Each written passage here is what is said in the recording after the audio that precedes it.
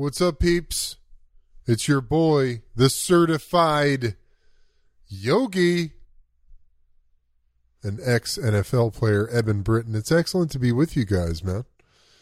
I hope this finds you standing in your truth, living with strength and courage in your highest greatness. We need you.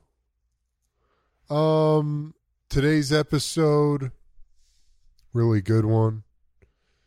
I sat down with a soul brother.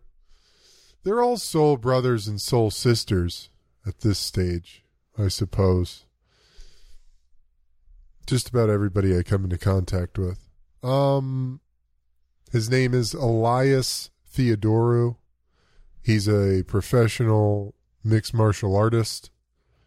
He is the first and only, I believe, pro athlete to successfully navigate obtaining a therapeutic use exemption to use cannabis as medicine in his sport. Pretty awesome story, kind of crazy. He's super knowledgeable in the cannabis space, the business regulations, what's going down, especially in Canada. He's a Canadian dude. Living in the United States. We had a great conversation. He was in LA for a little stint. He's currently training in Vegas, preparing for his next fight. We talk about cannabis and performance. We talk about NFTs. We talk about poker. We had a lot of fun. So I think you will enjoy it. As far as, at some point, I'm going to wrap up season 2. I'm not exactly sure where we are at this stage. I have some ideas about things I want to accomplish before bringing this season to a close, but it's coming. And you'll have a good idea of when that is and all the things happening. So, this Sunday, I want to give you a quick shout. This Sunday, for all my Patreon members, we're doing a live breathwork and yoga session Sunday at noon Pacific time. Would love to see you join the Power Tribe. I'm also offering one-on-one coaching there. That is anything and everything from life advice, food, meditation, movement, business, direction, etc. You name it. I'm here to be of service to you. Would love to have you join us there. Before I let you go, this episode is brought to you by my brothers and sisters over at Bioptimizers. Bioptimizers is, as you know, if you listen to the show, it's my favorite supplement company that I've ever come across. Essentially, what they've done is created a bunch of products that help maximize and optimize the amount of nutrition that you absorb from the food you eat and optimize the intake of the food you're eating. This product in particular, the blood sugar breakthrough, I have had these experiences from the time I was a little kid. Eating too heavily processed carbs or too much sugar or whatever it might have been, too much carbs, too much sugar in particular, I would feel these incredible spikes in my blood sugar, which would lead me to feeling like I needed to take a nap. And throughout my life, my mother, she's been diagnosed as pre-diabetic and treats that with food and movement. And has been very successful with that over the years in maintaining her health and really optimizing her own health. But this product, the blood sugar breakthrough, to the layman, you may think, why do I need that? I don't understand why I would need something to help regulate or balance my blood sugar. And the truth of the matter is, balanced blood sugar and the way your body utilizes, and produces insulin have so much to do with your overall health and well-being. And in this day and age, where we are bombarded by all different types of food, highly processed foods, if you're not careful, you could be someone who actually is very mindful about what you eat, and there are still hidden ingredients in literally all that stuff. The keto-friendly stuff, the organic stuff, all of it has these weird hidden ingredients, if you're not careful, that have a really destructive impact on our insulin sensitivity, how our body uses insulin. And this creates all kinds of issues. We become diabetic, heart disease, respiratory ailments, all kinds of chronic disease, inflammation, etc. And so what this product does, what they've created is a product that actually helps optimize and balance your body's response to insulin, which helps to regulate your blood sugar. Ipso facto, helps you stay leaner, helps you maintain more muscle mass, carry less fat, makes you feel lighter and healthier in the long run. So I highly recommend it. Blood Sugar Breakthrough from Bioptimizers. You can head to bloodsugarbreakthrough.health/ebb and flow. Use ebb and flow 10 to get 10% off your next order. You guys won't regret it. I'm telling you. It's awesome stuff. Before I let you go, October 7 to 9, Austin, Texas, I am teaching at The Gathering with my brother, Coach Joe DiStefano. I will be teaching yoga and breathwork, the ebb and flow. Would love to see you there. Check it out. I'll have a link in the show notes. Other than that, y'all, have an excellent rest of your day. Enjoy. And enjoy this episode of The Ebb and Flow. Peace. You have unlocked the eternal link to internal source, the key of imagination, your admission, access to the enlightened dimension. A gateway at the junction of darkness and light, the place at which the chaos of our conditioned frame of mind give way to a life in constant flux, only to be mastered through vigilant discipline. Peaceful times may come, testing times may go. This is the Ebb and Flow.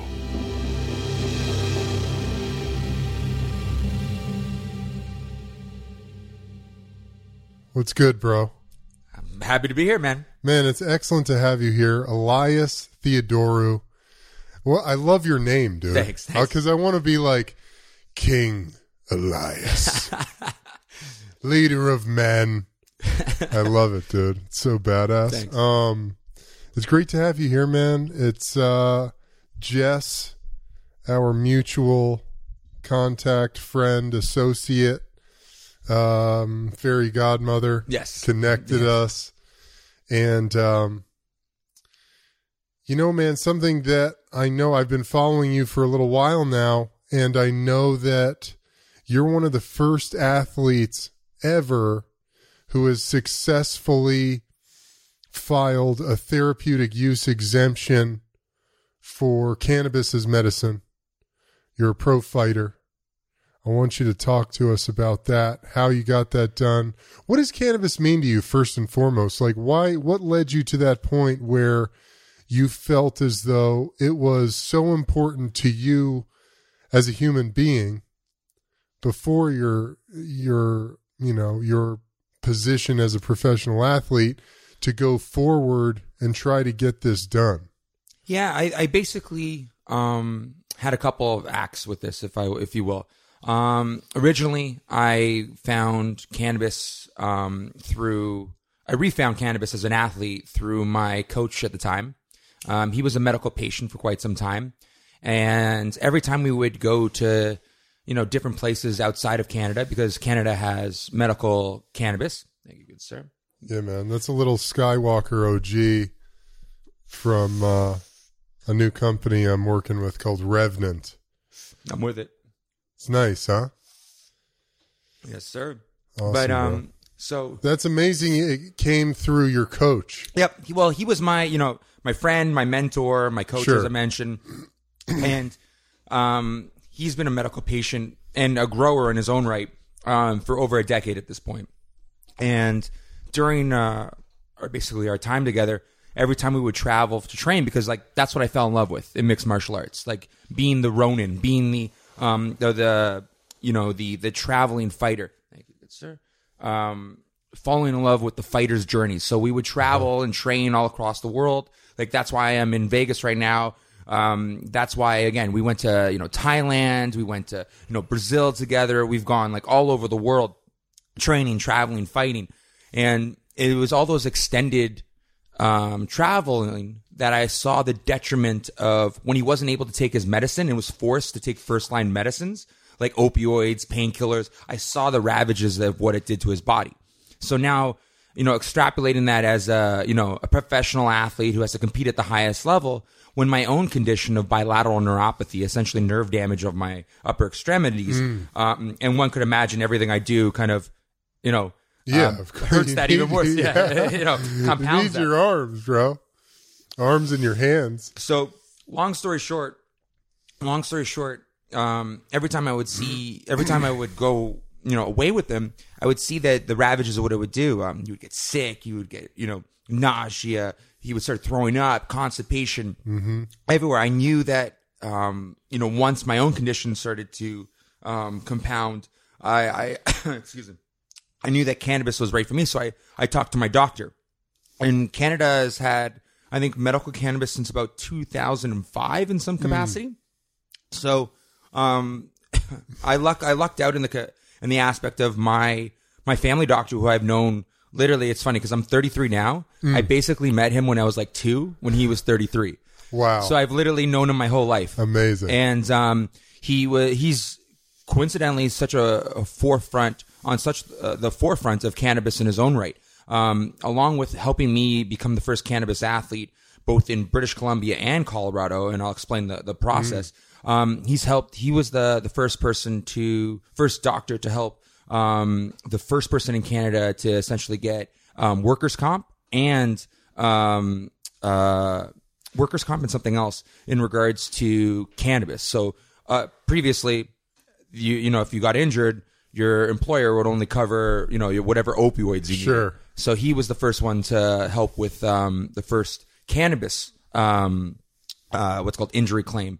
So that's amazing. Yeah, doesn't want any credit for it, doesn't want any shine for it. Dude. He just loves to help, obviously as a doctor, and he's been on the forefront in regards to that. So I talked to him, and we essentially went through cannabis, and we he helped me in that journey, that different aspect, that bridge in regards to seeing it as my coach's medicine to my own medicine. And then when I became a UFC fighter, essentially what ended up happening was UFC partnered with USADA, the World Anti-Doping Agency. Of course. And again, I was all for that, especially because, this isn't the hit the stick and ball game. You know what I mean? What's it called? Barry Bonds and, what's Baseball? it called? Yeah. Like, that's one thing. You know what I mean? Yeah, sure. If you want to juice up and hit the stick and ball, play the stick and ball game, and hit it exactly, really far, dude. that's fine. Exactly. But if that stick is someone else's head. Combat? Yeah. Don't want cheaters. Yeah. But unfortunately, cannabis was at the same par, if not worse, because of the stigma when they first started, and obviously previously. Then even steroids. Like there were examples of two fighters, fighting, and someone would literally have steroids in their system, and then like some other drug, and they get 18 months, and then the person that had weed in their system originally got 5 years. Crazy. But yeah, so that's what I was dealing with. And again, as someone that switched to cannabis through my medical provider, through my family doctor, as I mentioned, it was right at the time that the UFC partnered with USADA that I approached Jeff Novinsky, which is the head of essentially the athlete development. Yep. Yeah. So he's the He's the guy that busted Armstrong. He's in charge of all that stuff. Yeah, and it was very refreshing to see his stance on it. That he didn't see cannabis as a prohibited substance, as anything like. He deals with real cheaters, quote unquote, right? Yeah. So I had a great conversation with him about this on Hotboxing. Yep. And he was, I mean, I love him because he's very honest and he's very just real about it. And I think he even said that, you know, as far as cannabis goes, he told us, you know, he felt like his hands were just tied based on government regulations. The system. You know? So that's basically what I went up with. So you need anything else? No, I'm good right Water? now. I'm good for now. Okay. Yeah. I got you, bro. Whatever you need. I appreciate it. So exactly the situation that I was dealing with. So it was essentially an uphill battle when I was with the UFC. So USADA is a third-party system, a third-party organization, third-party company, right? Like it works with WADA, obviously, and all the other governing bodies in every single nation that, it's all tied together with. But because USADA, for instance, gets a lot of its funding from the U.S. government, they have the same protocols and the same, essentially,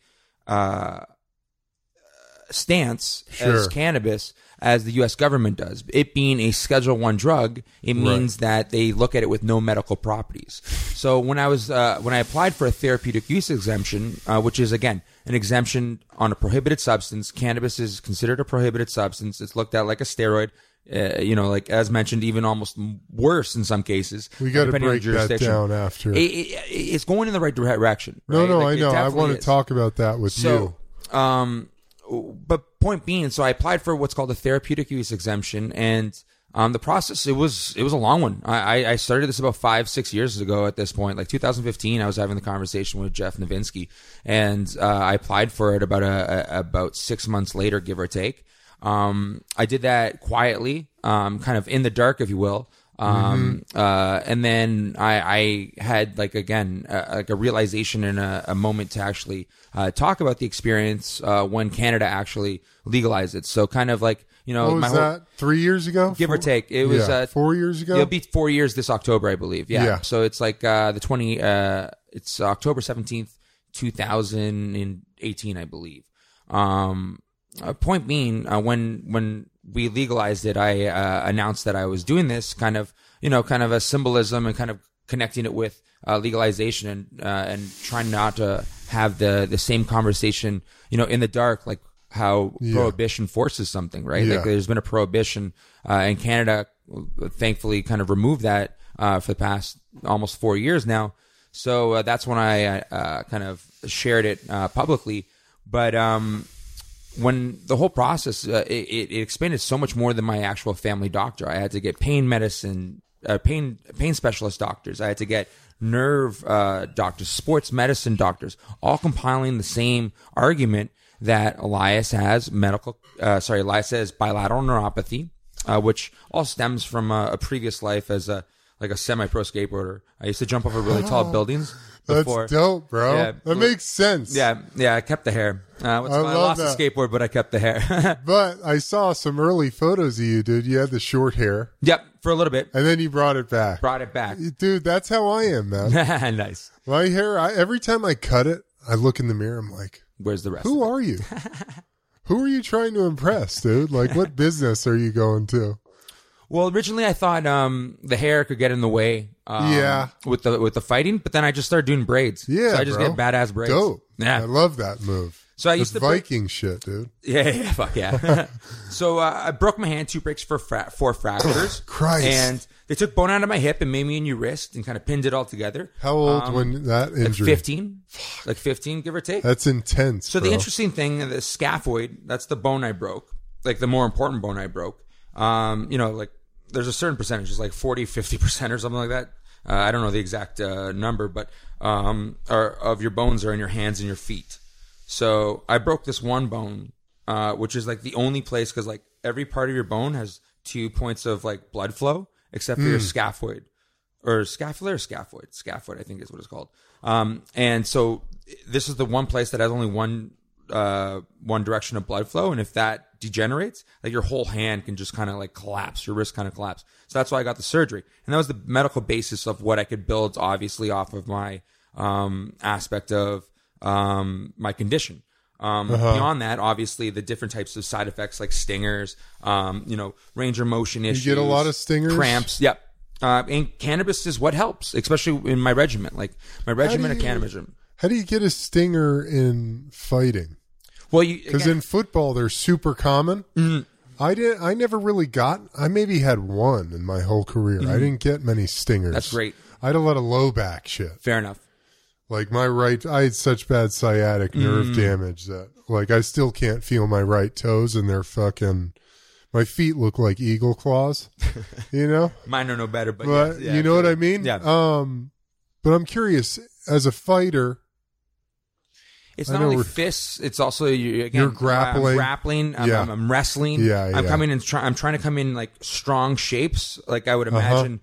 In any athletic where you're trying to do, impose your will. Yeah. I'm basically bracing in a stronger shape. Yeah. So there's stingers in a lot of what I do, Interesting. even with the hitting, right? So like I also have it in my elbows in some capacity.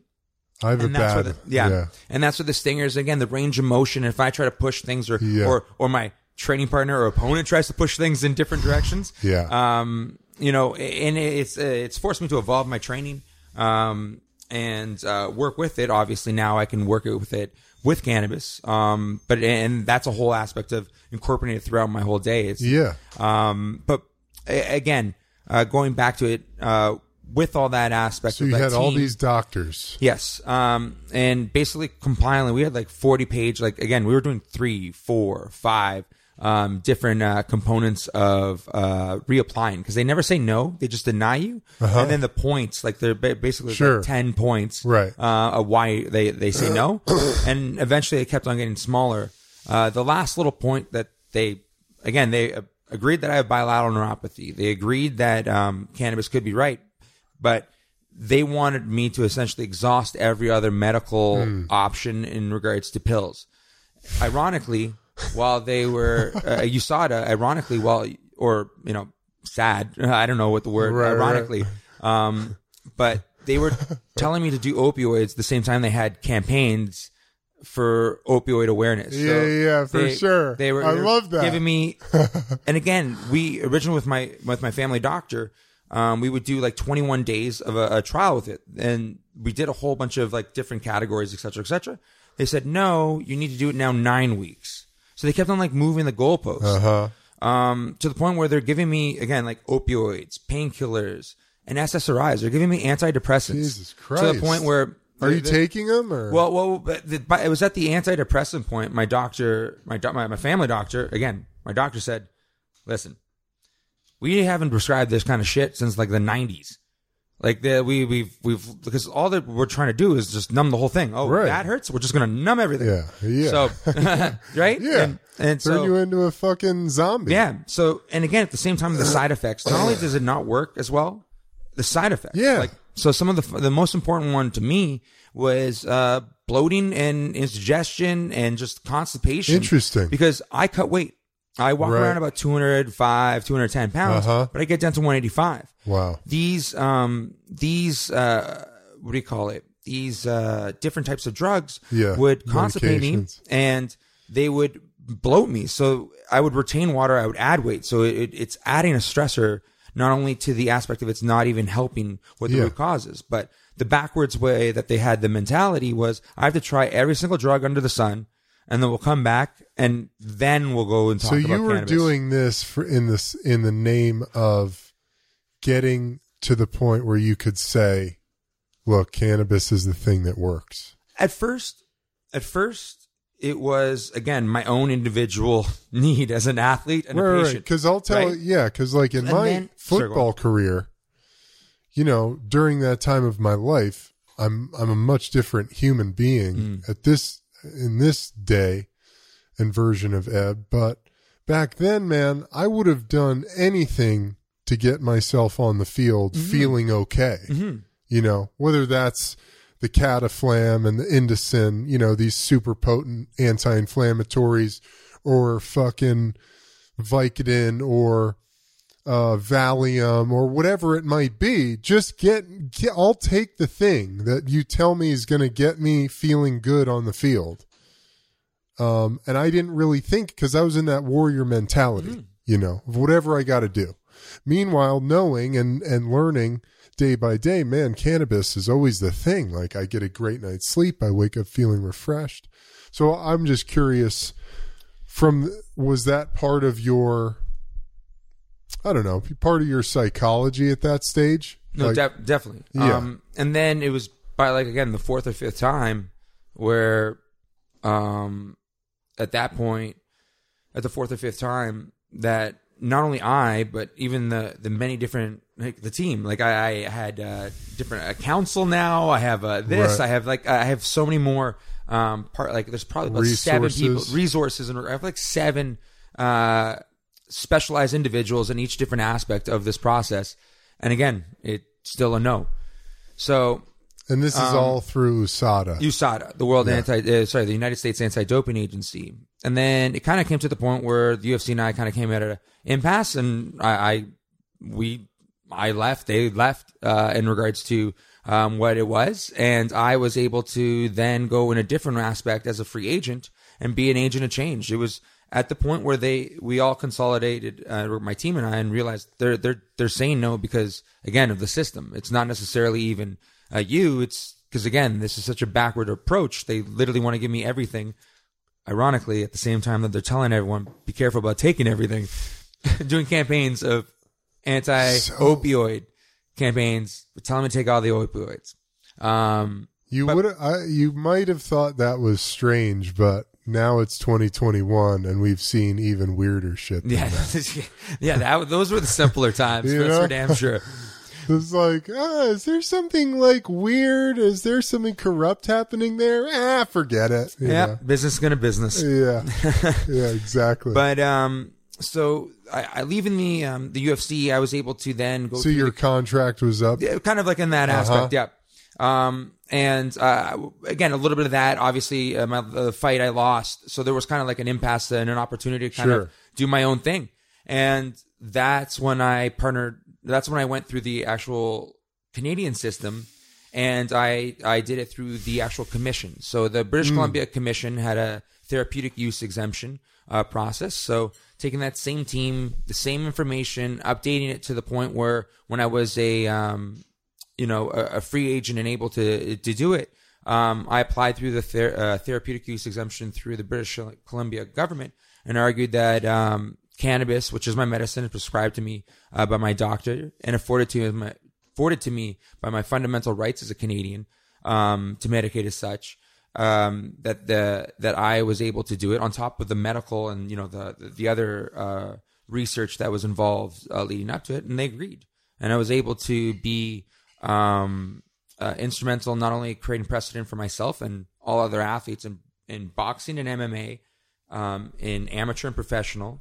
The commission, which is run by and kind of like a subset of the British Columbia government, is even bigger of a, I guess, win, if you will, than USADA, because USADA is an organization that is purchased for their work via a company. This is a component of medical cannabis rights in British Columbia because the commission is run by the British government. So this is the first time that the British Columbia government, so it's the first time in this provincial government or any provincial government in Canada has recognized cannabis as a medicine and allowed to be used as such. So even if, like, for instance, the usual maximum amount is something like 125 nanograms, give or take.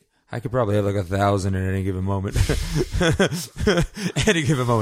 But but the thing is, that's allowed to be used all the way up to essentially leaving out game day. I'm not looking to get high when I fight, if you will. Yeah. I'm not looking to get impaired. I argued that cannabis should be looked at the same as a medicine and the same as alcohol, for instance. If you're not using it as a medical aspect, but more of a medicinal / recreational, the same aspect is in regards to alcohol. I don't think anyone should be impaired when they fight. I think they should be at their best of their ability. And that's what I was able to argue. And against the actual standard of testing that they do for cannabis in your system. That 125 nanograms, it's the same for a 115-pound woman and a 265-pound man. I know what's called a heavyweight friend who did it like a month before, and it stayed in his system. And when he did a private test, it stayed in his system for like 80 days. He basically got his title removed, lost, took half his pay, give or take, suspended. And then when he came back, he fought against someone that was really tough. And again, that was essentially 2 losses in a row. So just because he had I think it was like 25 nanograms over. So again, fighting for what I did through the British Columbia Avenue in Canada, and set that precedent. And I was also with that same team, my same council, Eric McCracken. Kudos to him in regards to all his help in every single direction, both in the TUE front, but also our team and the other team and the other organizations in British Columbia were instrumental of creating protocols to bring combat sports back to not only British Columbia, but also Canada. And they looked at us as basically a blueprint to get back to sports. So I'm really proud of what I did in the cannabis front, but also proud of what I did in the aspect of getting combat sports back to Canada post-COVID. Dope, man. I love that, bro.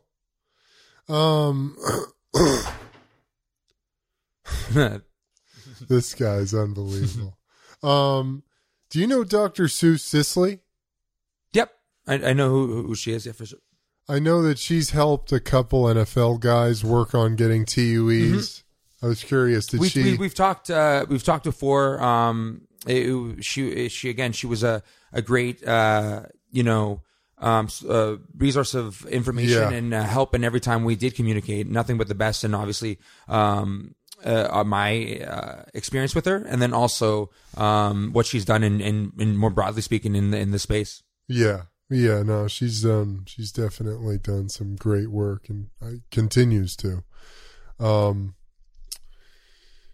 Man, what is the deal? It's difficult to,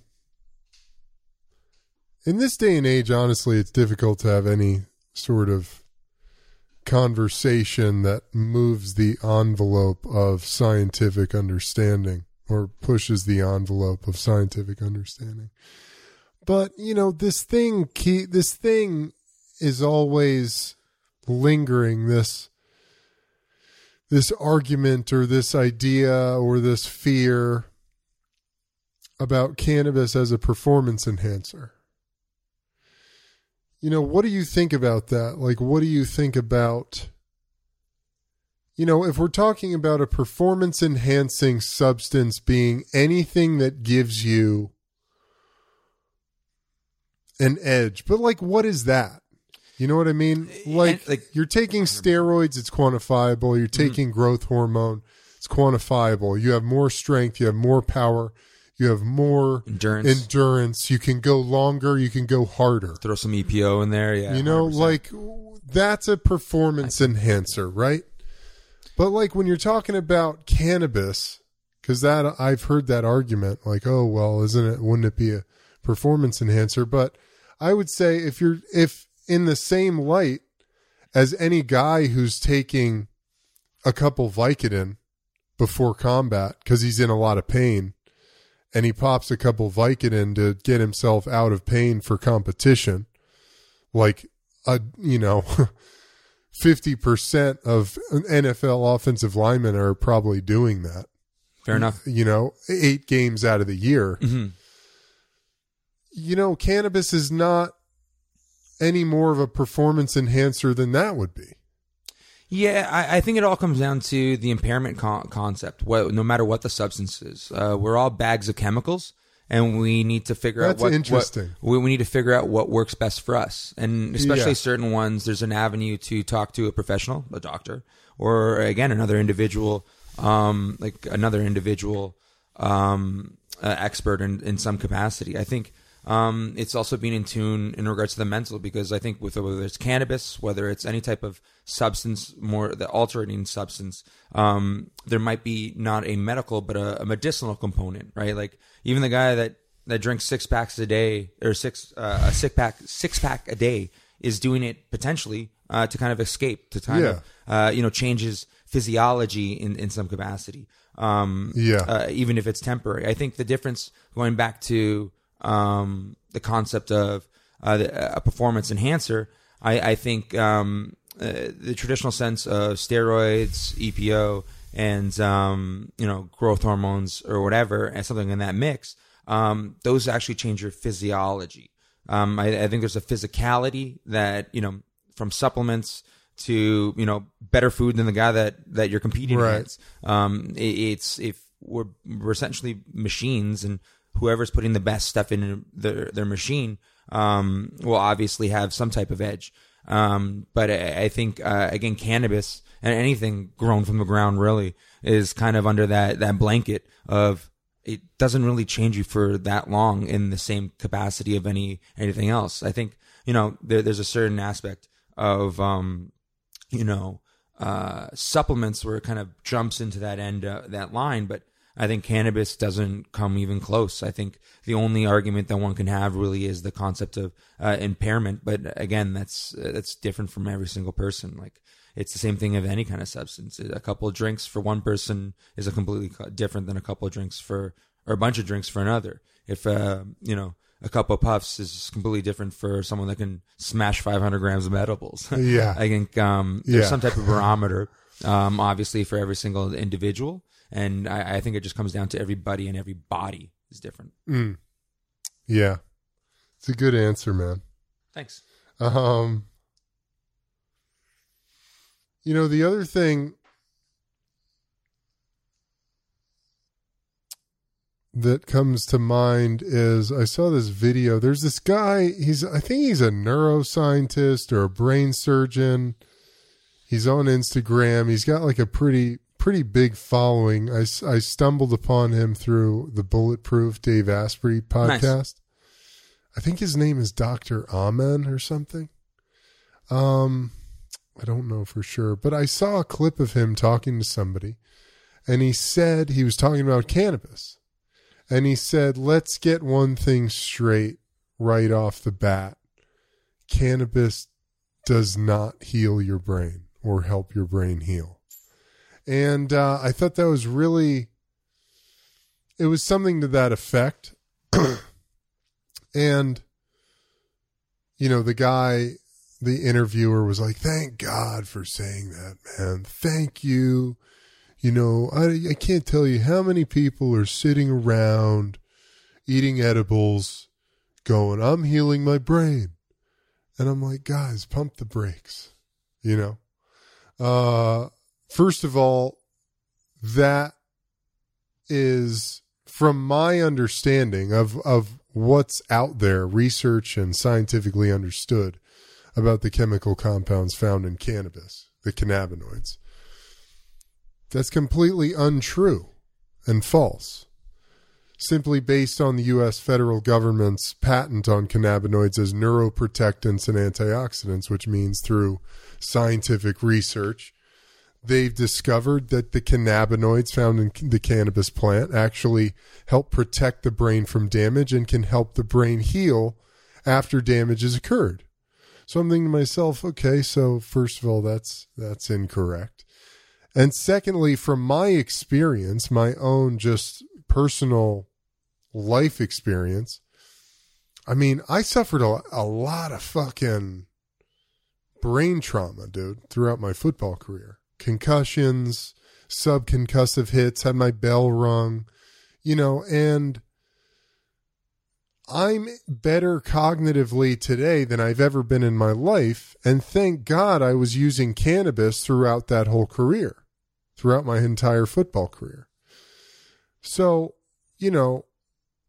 I don't know. I think that cannabis is one of those things. It's one of those reasons why I feel it's so important for athletes like yourself to be honest about what's going on in their body and what works for them, you know, and who are intuitive fucking, as an athlete, man, I mean, what's more important than your physical vessel? You know what I mean? But not only that, to take it a step further, what's more important than your connection to it and how you feel it and experience it and understand, you know, what I put into my body makes me feel X, Y, or Z. Therefore, I can figure out how to optimize this thing, you know? And that's why I think it's so important, people who put themselves into these extreme situations, extreme physical rigor, to report what works in ameliorating pain, in reducing trauma, in, you know, coming out the other side healthy, well, and able to talk about the pain that was endured. You know what I mean? Mm-hmm. What do you think about that? No, I agree. I think to say something does not work when there's about 50, 60, 70 years of delayed research because of prohibition. Right. I think it does it an injustice. I agree. Because there's so much that still needs to be explored. And again, with the weird situation that cannabis still finds itself, obviously it's getting better. It's moving in the right direction. But the aspect of its scheduling, and, you know, there's been now proposals, well, there's always been proposals to change the scheduling to allow more medical research to be done. And I think, you know, there's even extrapolating taking cannabis out of it because of its stigma. If you just look at the concept of placebos, in addition to an actual thing that's already been shown to have anti-inflammatory properties, you know what I mean, to have different types of healing properties in it already, with the lack of research we have or allowed to have up until recently. And I think the other interesting aspect is with cannabis. I think, again, it's the stigma of not being able to look around. I think, you know, there are many doctors that you know, are specialized in certain things, but they might not be that specialized in, you know, nutrition, or right, specialized in other aspects of being a very healthy person in the longer aspects of it. And I think that same thing can kind of that lack of, you know, looking past someone's horizons, because, you know, I kind of relate it to mixed martial artists in the aspect of there's generalists and there's specialists. I'm more of a generalist, right? I'm a mixed martial artist that looks to kind of like beat you by overtaking you with your weaknesses with my strengths, and then kind of neutralizing your strengths against mine. Or the same thing, I think, with certain very specialized doctors. I think there's a whole aspect that they could you know, not be looking at, especially depending on when they stopped you know, practicing in the capacity of, you know, just learning. I think there are a lot of doctors that haven't looked past. I'm not saying this doctor has, but I'm saying there's a lot of doctors that haven't looked past you know, maybe in the 1970s when they graduated, right? But it's so true. Again, not even necessarily about that doctor, but yeah. And he's like a respected dude who's got sort of high-minded ideas. That's tremendous. And here he is, like, kind of a little bit blind to the full scope of the reality of cannabis. 100% was my, you know, 100% feeling about it. Again, I think just the fact that we have cannabinoid receptors that actually acknowledge what this plant does, right? And like, even just simple tines of what it's already been showing in you know, the CBD aspect, and the way that there's so many cannabinoids that we can actually extract out. And again, there's that delay of what all these different compounds and all these different cannabinoids are, is because we've had a prohibition on it for the last like 50, 60 years. Yeah. And again, that's now, we could always extrapolate where that all came from in regards to the for-profit prison system, different types of components of, you know, racism and, you know, even industry attacking other industry, when you have like someone like William Randall Hearst, who owned all the cotton mills and owned all the newspapers and started writing the marijuana hysteria that was in there, just so, his crop, cotton, wasn't competed against in regards to a the male plant of cannabis. Yeah. And even the concept of like marijuana is essentially, it was almost like used as a derogatory, spooky way to, create a real hysteria against the plant that, again, now 50, 60, 70, 80 years later, could potentially be a really important medicine and medicinal factor for, an option. I think like I mentioned before, everybody and every body is different. And, connecting with a health professional to see what works best for you. I think cannabis should be in that mix. And if more doctors like mine and the great ones that I've met along the way were open-minded as they are, again, not saying it's the end-all be-all, but it for everyone, but it could be an option for everyone. Love that, dude. Yeah. Unfortunately, a lot of experts are just highly attached to their identity. Mm-hmm.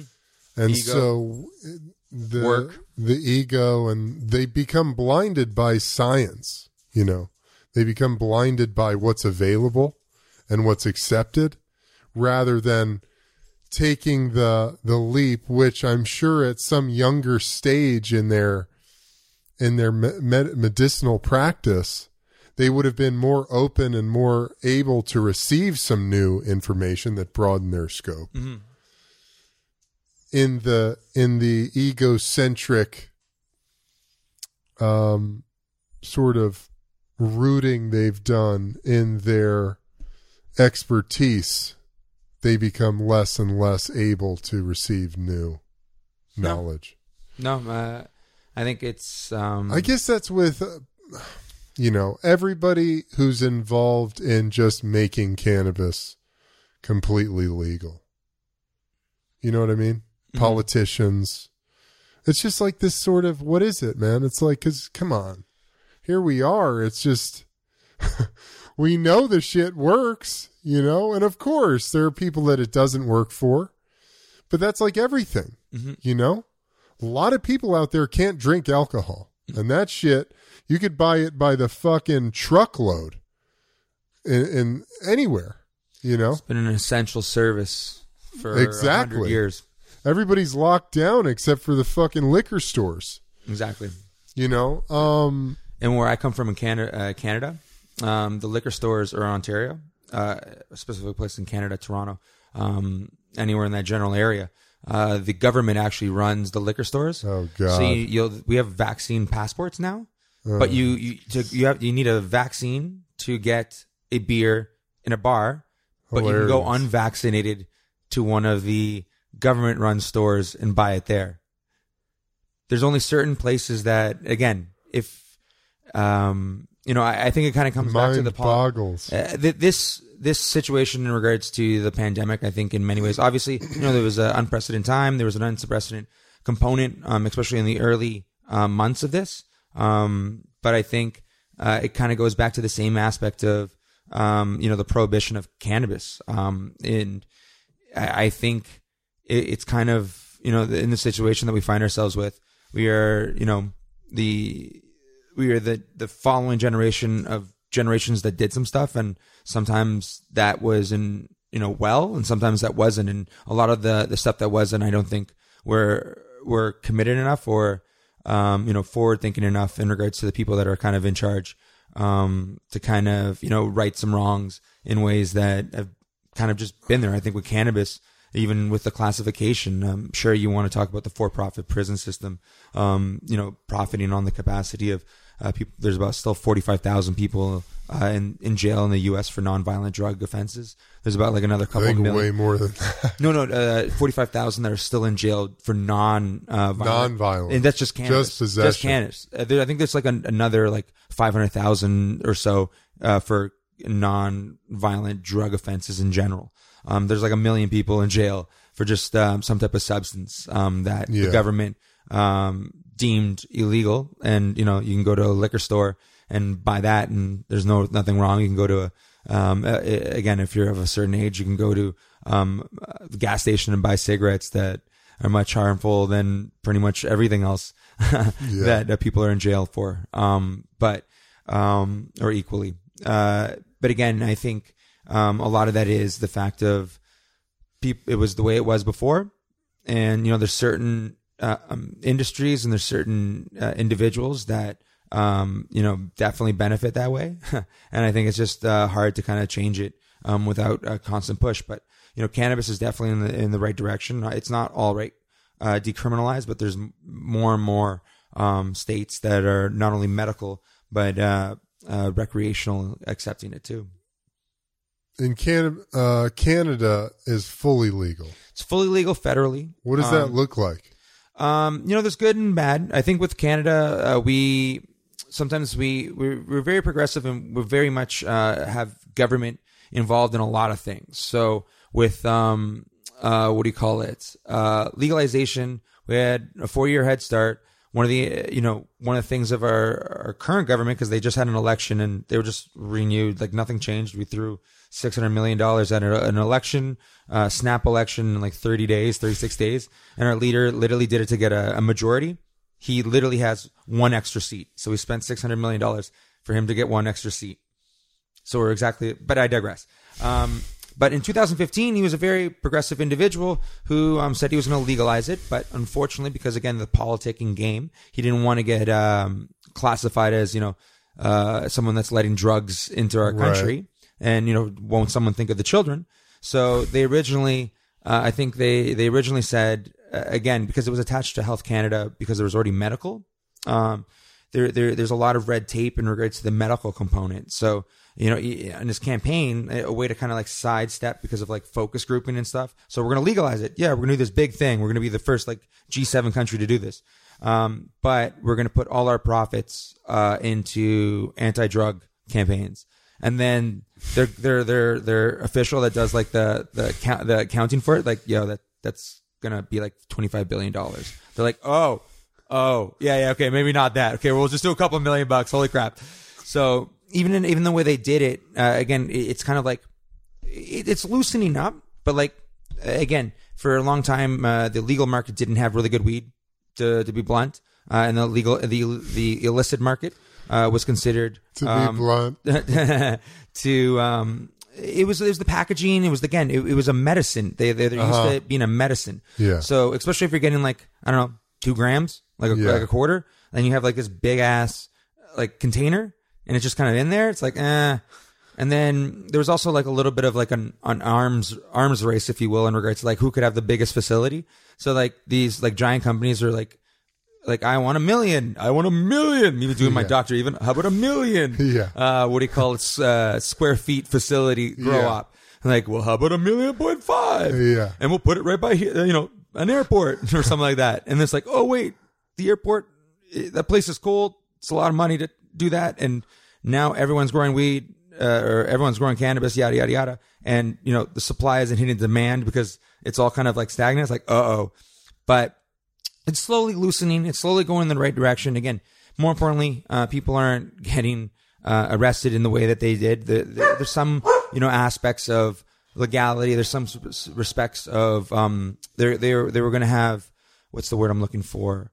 Not commentations, but essentially pardons for people with nonviolent drug offenses. And it's kind of been not as quick as it should be. But at the same time, again, like, every Canadian, over the age of 19, and obviously anyone, medical with a guardian, blah, blah, blah, blah, blah, but, can have 4 plants in their backyard, 4 plants in their house, right? Again, there's certain condos that have their own, like, what's called ways. There's certain, like, still stigma and still obstacles to grow your own cannabis, but essentially every citizen is allowed to grow 4 plants and have to have, I think they're allowed 30 grams on them at any given time. So again, there's certain, different wiggle room in the capacity, but it was a big thing. It was a big thing to do. Obviously, some of the rollouts in the capacity of, like, for instance, edibles, like drinking. Do you get it at a dispensary? Yep.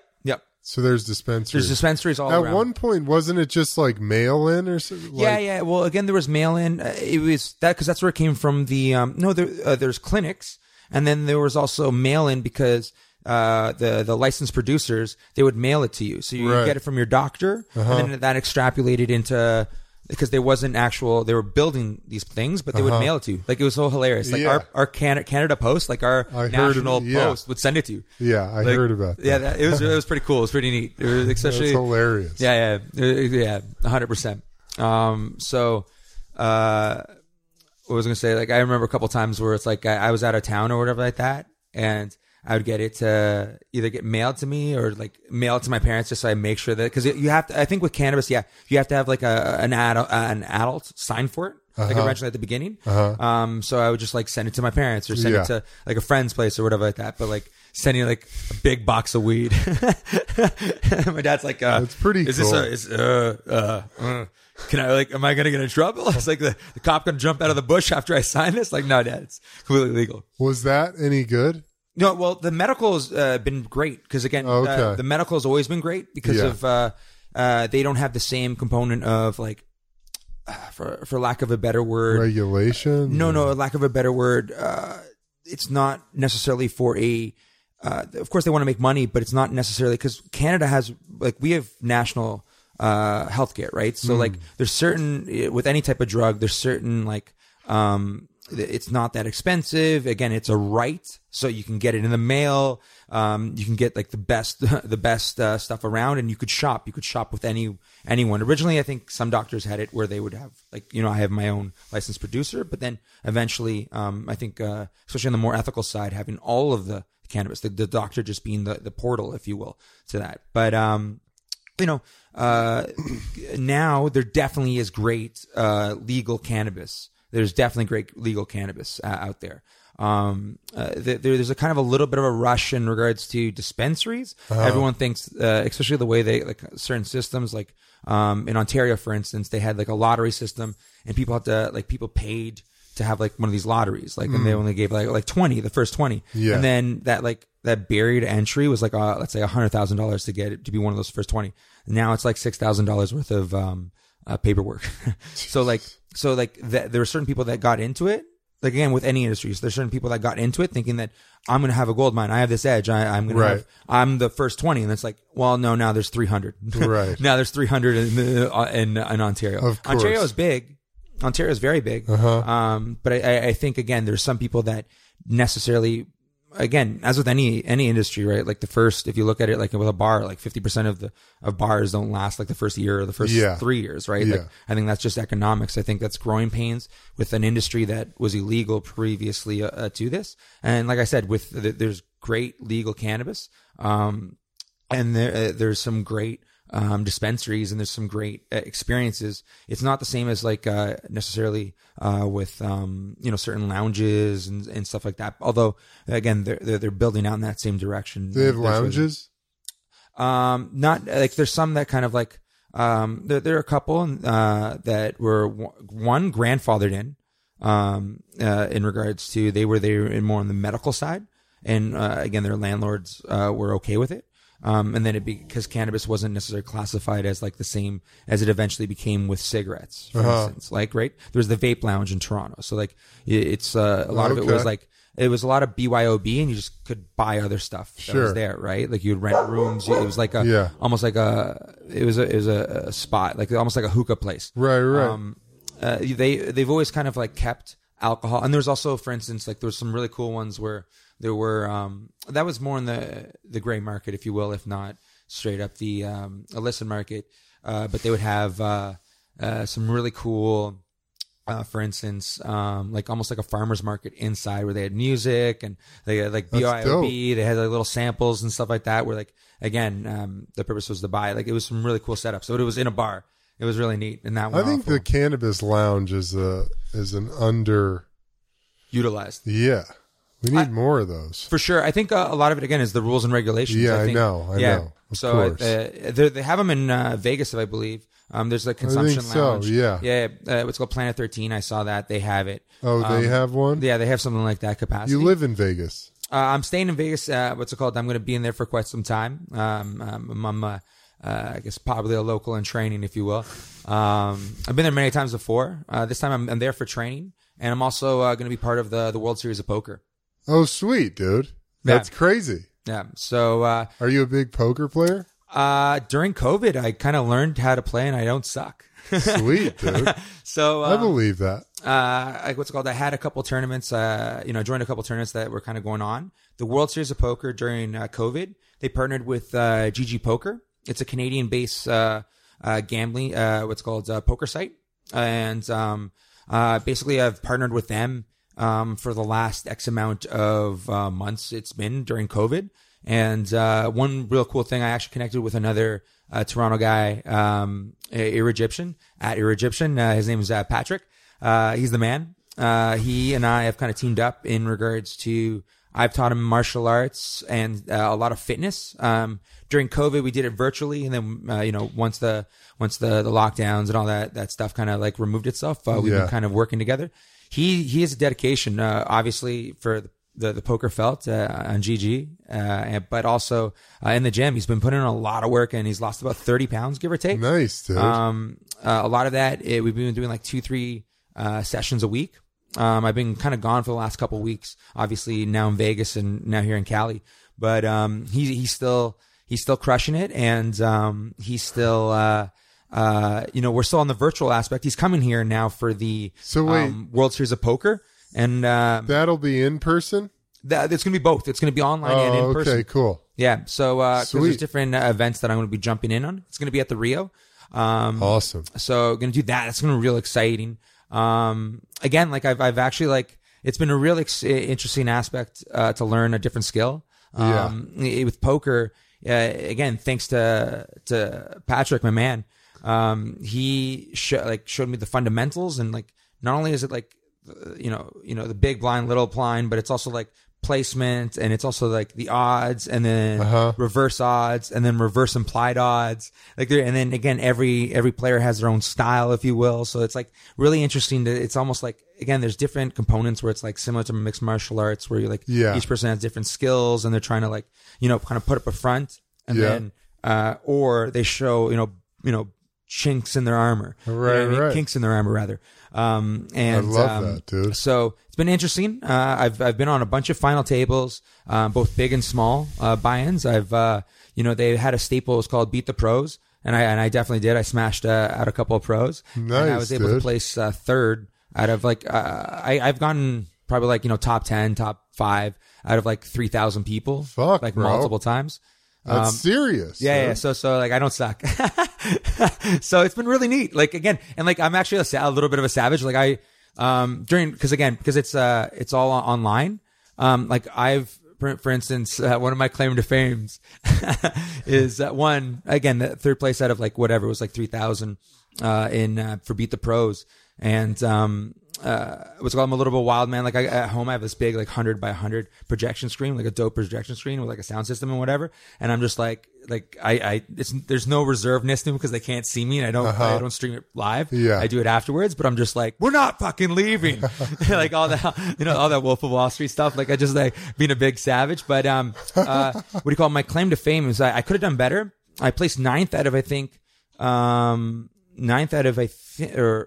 between 7th or 9th, I can't remember what it was, out of probably like 2,000 people. But I ran about 10 to 15 kilometers to my car because I partied the night before at a bar, and I don't drink or drive, so I just leave my car everywhere. Because I'll drive my car anywhere and everywhere.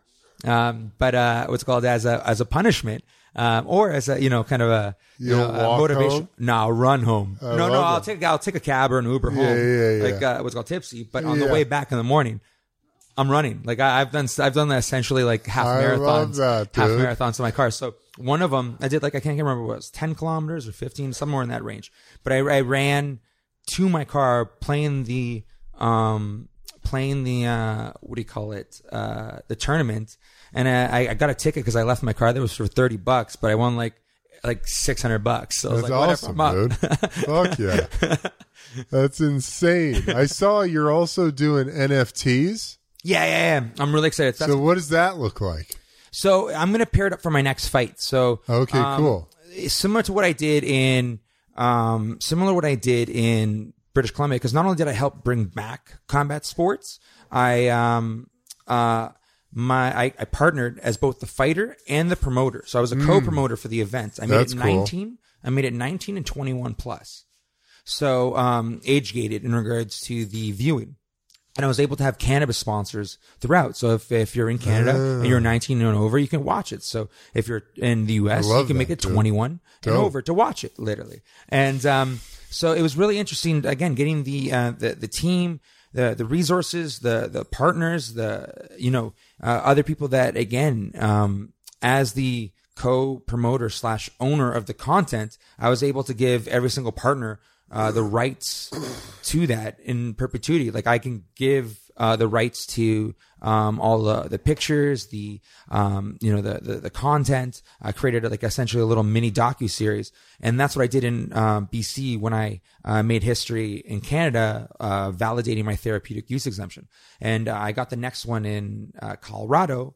The date is to be determined. I'm going to be partnering with another local promotion out in out in Colorado. And the game plan again is to partner where they'll own the rights, I'll own the rights, and I can help bring really great partners and make more history. And that's going to be all attached to the NFT. I'm going to create an NFT to commemorate when I make history as the first cannabis athlete in the U.S. Anyone that wants to fight the stigma and join this historic moment will be able to own a piece of it in their own right in regards to the NFT. So I'm going to have like obviously like a fight tee, and I'm going to have like an official fight NFT. So it's going to... What is the... NFTs are really interesting to me. I don't really get it. Like I understand it's like digital art. Mm-hmm. So what will yours look like? Well, that's going to be there's going to be a great reveal on that one. Okay, cool. What's it called? It's going to commemorate me knocking out the prohibition of cannabis in sports in the U.S.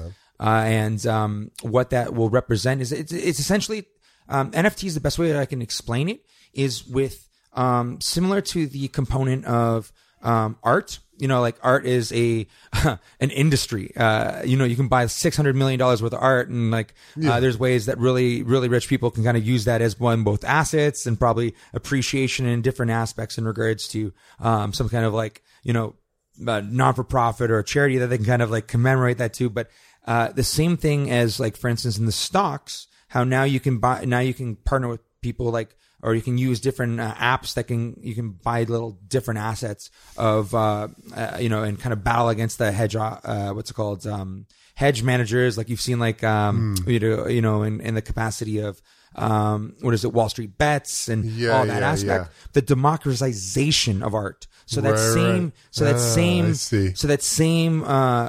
you might not be able to own $100 million, Mona Lisa. Right. But you can own a piece of the digital version of it. Right. Or whatever meme or whatever concept that everyone agrees has a value. So the one interesting thing is you remember that video that was on YouTube for the longest time? The little friend or his little brother bites him and goes, "Ow, Charlie, that hurt. You bit me." Oh, yeah. Remember that? Yeah. So that it became an NFT. So they scrubbed that from the internet, I believe, and nowhere without it being paid. And everyone, I think, is involved in that payment. So any type of rights or regulations, imagine if you owned, again, a Super Bowl. You own Super Bowl 29. Man, 10,000 people own the rights to Super Bowl 29. So only those 10,000 people who spent, I don't know, whatever the money is, $100 or $1,000, they get to watch it whenever they want. Watch it. And they get to sell it again. So it's not only about, it's a hot commodity. And if we all agree, as with anything, right? It could be a legit thing, or it could be, again, the fucking 1600s tulip crash. People, for whatever reason, thought tulips were the shit in Europe. So they all bought tulips and for thousands and thousands of dollars. And then tulips were worth nothing. Right. And it's oh fuck! I just spent my whole life saving on tulips. Right. We just agree as a society, as a people, that this is worth something. So that's just kind of switching in the digital sense. Oh, I get it. So like instead of someone buying like a fight tee, it's like you'll buy my digital fight tee. Yeah. It's dope. Yeah, and I might pair that again. That's the cool thing with me owning the rights and the kind of direction this is going to go.